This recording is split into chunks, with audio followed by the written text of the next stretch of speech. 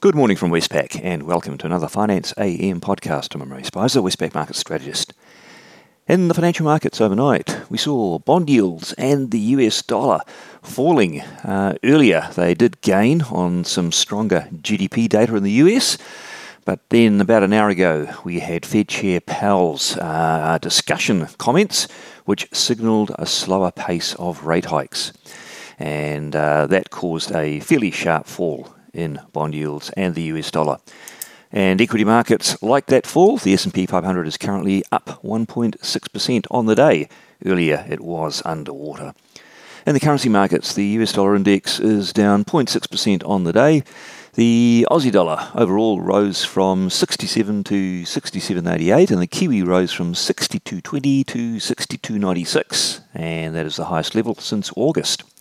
The Aussie Kiwi cross ranged between 107.60 and 107.95. In the interest rate markets, US 2-year Treasury yields, they round-tripped from 4.46 up to 4.55, back down again, and then even lower to 4.41 following that Powell speech. 10-year yield similarly from 3.72% up to 3.72% up to 3.8%. That was after the GDP data, and then lower to 3.69%. And markets have really pared back their pricing for the next rate hike, which will be on the 15th of December. They're now pricing a 50-point rate hike and seeing the peak rate of 4.97%, so around 5% in May of next year.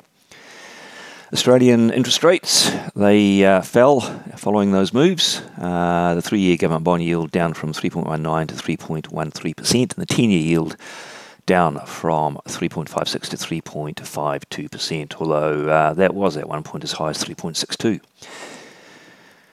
And in commodity markets, we saw Brent crude oil rising 2.3% to $86, copper up 1.3%, gold's up 0.8%, and iron ore is up 0.3% to $101.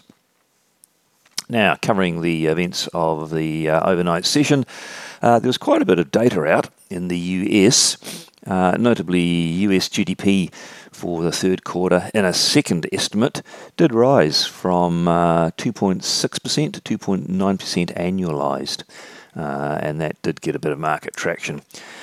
We also had a mixed bag of data from private sector ADP employment that was weaker than expected. JOLTS job openings, they did fall, but about what was expected. And the Chicago PMI of national activity indicators fell quite sharply. Fed Chair Powell, in his discussion on the economy, notably said that the time for moderating the pace of rate increases may come as soon as the December meeting.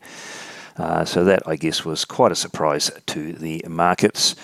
They would have been expecting a fairly hawkish testimony, and much of it was, but the idea of moderating as soon as the next meeting really took the market by surprise. On the day, what's out that could be market moving? In Australia, we'll have the CapEx report for the third quarter. And then up in the Northern Hemisphere, plenty of data out, but the highlight will be again in the US. Notably, the PCE deflator, which is the Fed's explicit inflation target. Markets will be watching that very closely, particularly the core measure. And activity-wise, markets will be focused on the ISM manufacturing PMI, but there's plenty of other data. There's construction spending and jobless claims, and more Fed speak from Logan, Bauman, and Dobeck.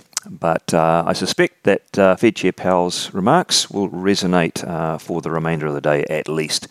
So that's it from me today. Thank you for listening. I'll be back again same time tomorrow morning.